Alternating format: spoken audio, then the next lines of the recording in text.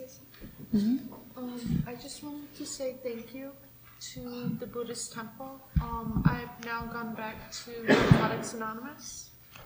I wanted to say thank you for accepting me and letting me come in and meditate with you guys.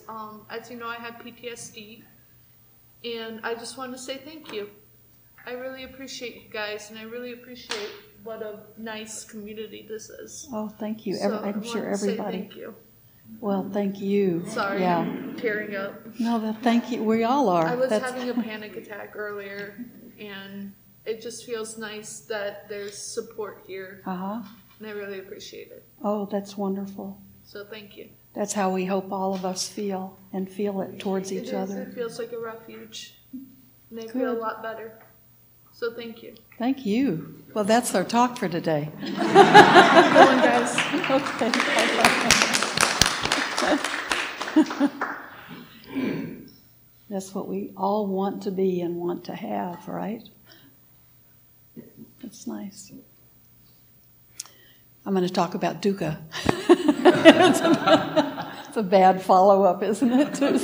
There's all this one. This week, I have a group in Elkhorn, and I was leading the meditation, and afterwards I was asking a question about something in the meditation. And someone said, I couldn't help but notice that you were, during the loving kindness part, you were really like talking about, when you talk about sending loving kindness out to the world, she said, you were talking about, the fires and the hurricanes and floods and tsunamis and the whales and the sea turtles. And she said, oh, I just wondered what was going on. And I thought, that was the kind of week I had. So I was, and I had just seen too much, and I just had a conversation with someone earlier in the day about, well, they're thinking about moving to Florida, and how do you even take a chance on doing something like that, moving to a place where you might just be wiped out with a hurricane, the next season. So my head was just full of stuff like that, and I realized that's just a lot of dukkha I'm carrying around, So we have to think about those things, but the suffering about those things, even as deeply as we care about all of them, the immigrants at the border and people being homeless, I can start going on about it. We can have compassion, and we can take action, and we can be involved in the world. But we need to do that without dukkha. That dukkha is that suffering that we bring to a quality. There's dukkha just inherent in the world. The dukkha's not all like from us and how we react to things. What we're working with is samsara, with a world that's always full of things that we think of as heartache and suffering, because everything in the world is everything that's conditioned, everything in the world that is made up of parts that come together and form something. They're all subject to impermanence and suffering, and there's no actual substance to them. There's no self. They're just they're just parts all put together into something that we call a whale or a human or a mountain. And so the very nature of them, it contains dukkha, because what we want, what we crave, is things to stay the same. So think of how awful it is for our human mind to acknowledge global warming. Because talk about change, we're going to probably, all of us, I used to say not me, but the rest of you, because I'm older, but I think probably all of us are witnessing it and will keep witnessing it. So we can look at that and say, how terrible that's happening, how awful this is happening. Or we can actually recognize it. This is part of samsara. This is part of this world. So I can suffer about it, but I can also start to view these things as there is suffering inherent in change and impermanence. The suffering is there. So what we're trying to learn to do is to purify the way we think and learn more skillful ways and more wholesome ways to deal with the suffering that's out there in the world, that's part of being in this world. Because we can't cure every disease, we can't live forever, we can't keep other things, we can't keep things from falling apart, even the things we love the most. We can't keep a cake from being all eaten up finally.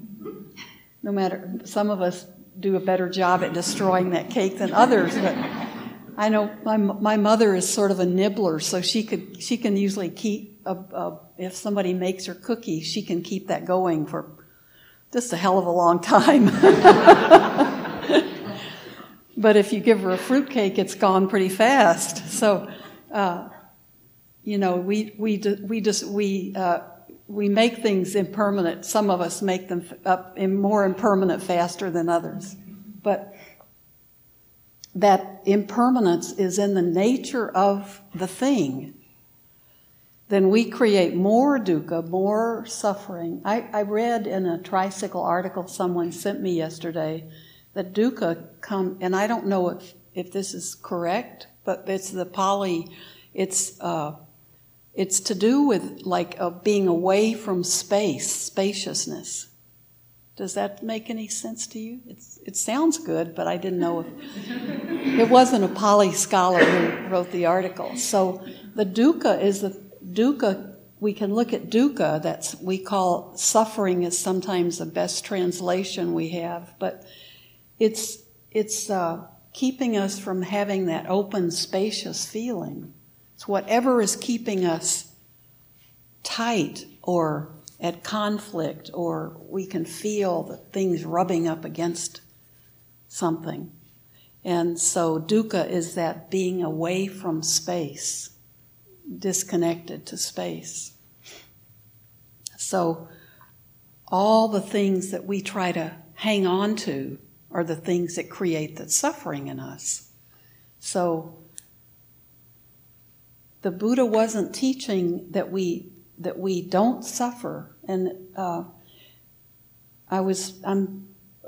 with another sutta I was studying. It talks about what the Buddha's really talking about when we talk about equanimity is that we learn to, when things happen to us and we have an emotional response, we have that emotional response because we're wired as a human being.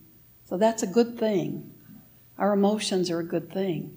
But what we learn as we become more skillful and we learn how to work with our body and the way our mind and body work together, we can learn to very quickly, and the Buddha says like blinking your eyes, to respond to that emotion without doing damage. Like to feel the emotion, but transform it from a negative emotion to like an understanding. We learn to work with that emotion in a way that doesn't damage ourselves or others. So we're not saying that we become like a robot with no emotions, but we're saying we learn when that emotion comes to us how to handle it, how to use it in a wholesome way instead of a destructive way, and that we're not eliminating the power of our emotions, which I think it's powerful. We need to pay attention to them, but we can pay attention to them at a I always like to think at a more core level instead of like a shotgun, kind of splattering them all over the place and then looking around and investigating the crime scene after. And the image we use a lot about suffering is if someone shoots you with an arrow, and someone wants to rush and give you medical help, and you say, wait a minute, before you take this arrow out and try to fix me, I want to know, what kind of feathers are in the arrow and what kind of point it's got on it and who shot it and what kind of bow it came from. And by the time you figure all that out, you'd probably be dead. So it's a really useful thing to use when when you feel yourself suffering all of a sudden. Our tendency, at least mine is to, why is this happening? And we often want to say, who did this to me? I think in this country, it's like, who can we sue? Who can we blame? We see that as a national sort of obsession. Like, who should go out and get a lawyer first, So, but somehow we misconnect the pain, and we get caught up in the whose fault is it? Like that's going to take the arrow out. It's not. And we can get a lot more arrows in there too. We can have another shot or another shot. So I know I'm not going to say who the person is, but there's someone close to me who's going through the breakup of a relationship. Seems pretty imminent. And so my tendency is to ask her, well, how did that happen? What did you say? What did he do? Then I'll catch myself thinking, that's just like the arrow. Like it's going back, it's frustrating for both people. And sometimes we can't do that. Sometimes there's a point where we can say in a relationship where if we're paying attention all along, we can avoid getting into those situations, or we can stop it sooner and work on it. But those are very skillful behaviors. And a lot of times we may not have the skill to do that. And so then we're in great pain, but we're asking, well, why did he say that? And well, what is that supposed to mean? And well, I don't, we want to take sides. So, well, it's not your fault. So I've caught myself really wanting to do that. Like I want questions answered to tell me it's the confusion of not having that clarity. It seems like it's more important to ask those questions than to just deal with what's happening. And that's not helpful. By that point in any kind of a relationship, it's probably, it's first of all, I'm not in the relationship, so it's not my problem in the first place. But I think it's very important for us too, when we're thinking about dukkha and suffering, is a thing that's dukkha too is when we hate ourselves, or when we're angry at ourselves because we did something that we wish we hadn't done, or we make a mistake. And then if our reaction is to turn it on ourselves, that's dukkha, because that's not really using skillful means to deal with the problem. I mean, remember the very first part of our practice is always loving kindness, and it's always towards ourselves. So if we're trying to develop skillful ways to handle situations, and if we're trying to, the word defilement is used, like for the Buddha to become completely enlightened, or for anyone to become enlightened, we have to get rid of all of our defilements. So I don't like the word defilements, but it's basically everything that we do that's not wholesome and that's not skillful. So for most of us, we have a long way to go. We have plenty of time to practice. But at the same time, we can't waste a minute. That's the way that the teachings are. We may have when the Buddha talks about how long it took for him to become enlightened, we can't imagine that length of time. But then he also says, his dying words were to the monks was just keep meditating, get busy. You don't have a minute to lose. And don't worry about the small stuff. Just do what you know to do. So we have a long time to perfect ourselves, but we have no time to waste at the same time. So that we have to work with that. But when all those defilements are eradicated, then we can see things so clearly that we can have that kind of instant blink an eye, and we've figured out how to deal with a situation. We don't let it rise up and become another defilement. And think of some things that maybe a year ago you would have gotten really worked up over, or real overly excited about something, or really anxious about something. And think if now, say if you've been coming here for even a year, if you have a different reaction, if your reaction slowed down, or if you can actually kind of laugh at yourself because you see an old pattern coming up, arising, and you can recognize it. Oh, that's how I used to be with everything. And I'm not so quick to pull the trigger anymore. Bad image. Not so quick to, overreact or react at all. And then you have that momentary feeling of, it feels so good not to have that automatic reaction to somebody saying this or someone doing this. And that's what we're doing. That's how we're eliminating those defilements. Little by little, we're working with whatever emotional stuff comes in, we're starting to work with it faster. So that's we blink our eyes and we've already worked with whatever, that something that would have been painful to us a year ago doesn't have the same charge. So we have to be very careful about being self-punishing, I hate myself when I do that, or I just can't get this, I keep making the same mistake over and over. That's dukkha. And that's the dukkha that we put on ourselves.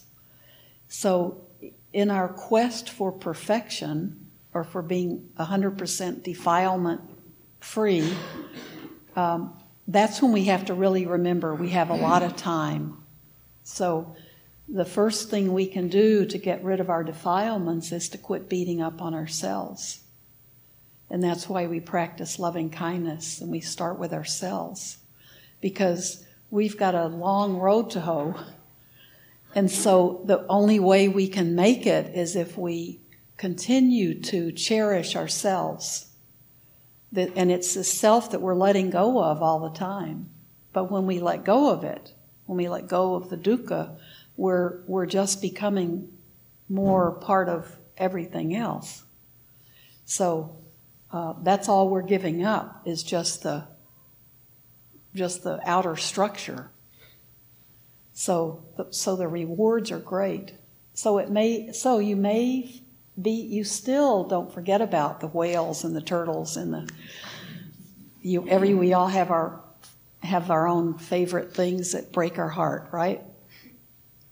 But you choose without anger, you choose without just an emotional charge. You choose the things that you can work on.